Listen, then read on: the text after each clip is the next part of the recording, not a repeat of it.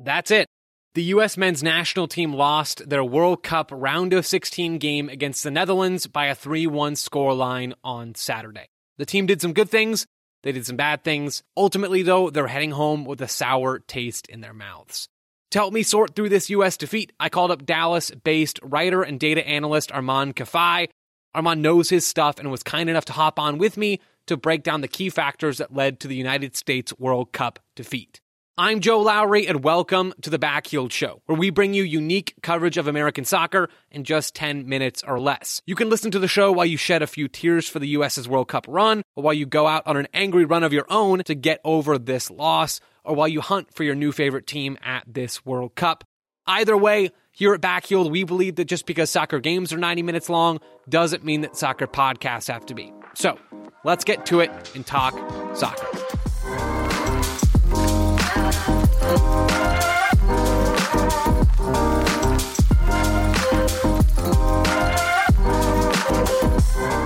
I'm now joined by Arman Kafai. Arman, thank you so much for joining me. How are you?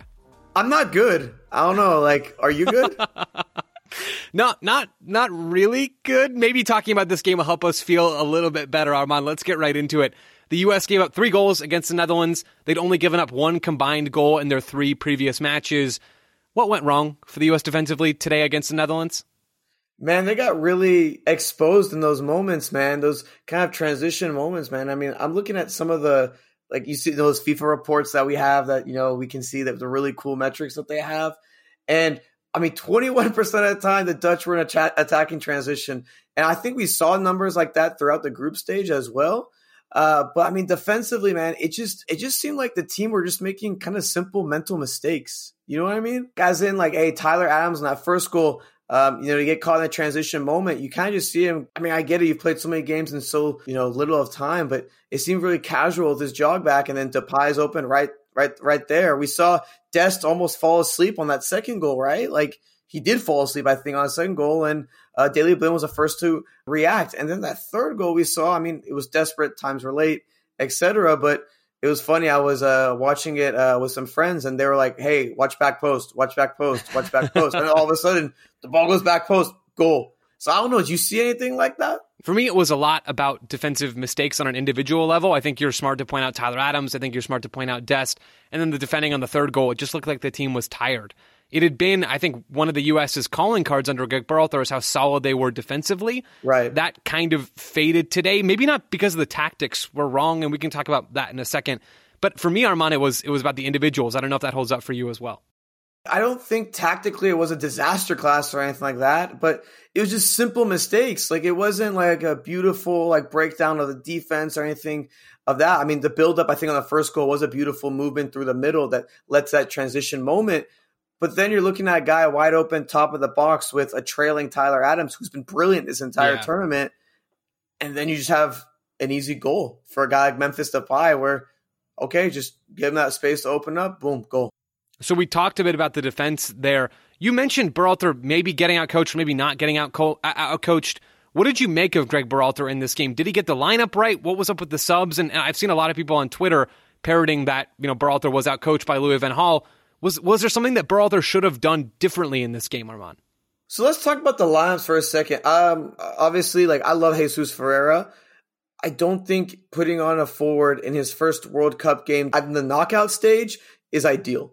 But I don't think it's ideal. And Jesus, I think, struggled to make an impact in those first 45 minutes. But again, I don't think that's necessarily his fault in those moments. You come in there and it's your first game in the World Cup on one of the most difficult stages, a knockout stage game.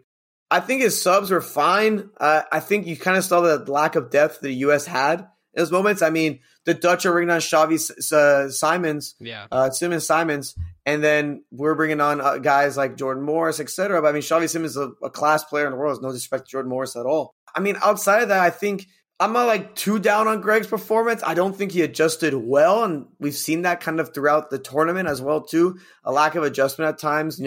I think Van Gaal just did a really good job of setting up the Dutch in a mid to low block. They're in the mid to low block. I'm looking at this 25% of the time in the mid block out of possession and 27% in a low block out of possession. And you set up and you're like, okay, well, we're going to hit them on the counter and see what happens and force the U.S. into mistakes. And we saw that, and we saw it on an individual level like we just talked about. And I mean, do you feel the same way?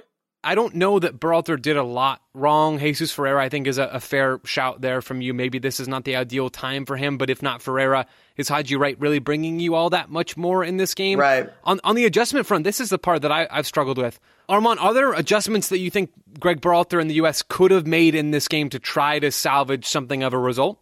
Joseph, it's so tough for me because, again, like, I can sit here and be, the coach, play FIFA, do whatever, right? But, like, I think the key was going into the half at 1-0. You go into that break 2-0, you have to commit numbers forward, right? You have to push everyone high, which is going to lead you vulnerable on counters, which the Dutch, were setting up. We saw the Dutch were setting up for those moments as well in transition. So naturally, that's going to leave you more open at the back, which naturally is going to create more chances for the Dutch, which you're going to have to do to create more chances for yourself.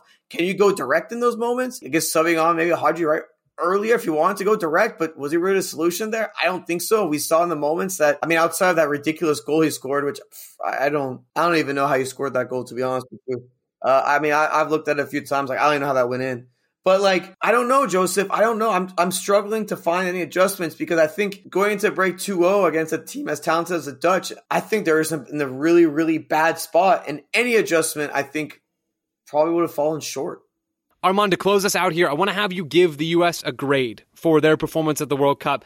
Not just the game against the Dutch, but on the whole, a bitter taste in everyone's mouth right now. But how do you think this tournament went for the U.S.? Give me a letter grade. I'm going to split it into offense and defense. Okay?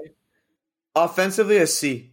The team struggled to finish. This team struggled to put away opportunities. We saw 2 goals in the group stage. We saw 1 goal today. I think the U.S. definitely struggled in those opportunities to score. I think defensively, we're looking at if you remove this game, I'd probably have a higher grade, but this game is included. Yeah. So I think we're thinking more of like a B or B minus if you include this game. This game, we just saw a lot of errors that are uncharacteristic of the U.S. team that we saw throughout the tournament. And the compact defensive shell they had, look at their expected goals they allowed, wasn't much at all throughout those matches in the group stage. And then in this game, I think it was a little bit of a different story, especially with how desperate they had to play and especially with the mistakes that they made. But a B or B minus defensively, that might be a little harsh to be honest with you, but a C offensively. They just couldn't create the opportunities, I think, to punish teams in those moments. Yeah. Armand, thank you so much for joining me. I really appreciate it. There'll be a link to follow Armand Kifai on Twitter in the show notes. That's it for this episode of The Backheeled Show. If you're looking for more American soccer coverage, check out backheeled.com. We'll talk to you again soon.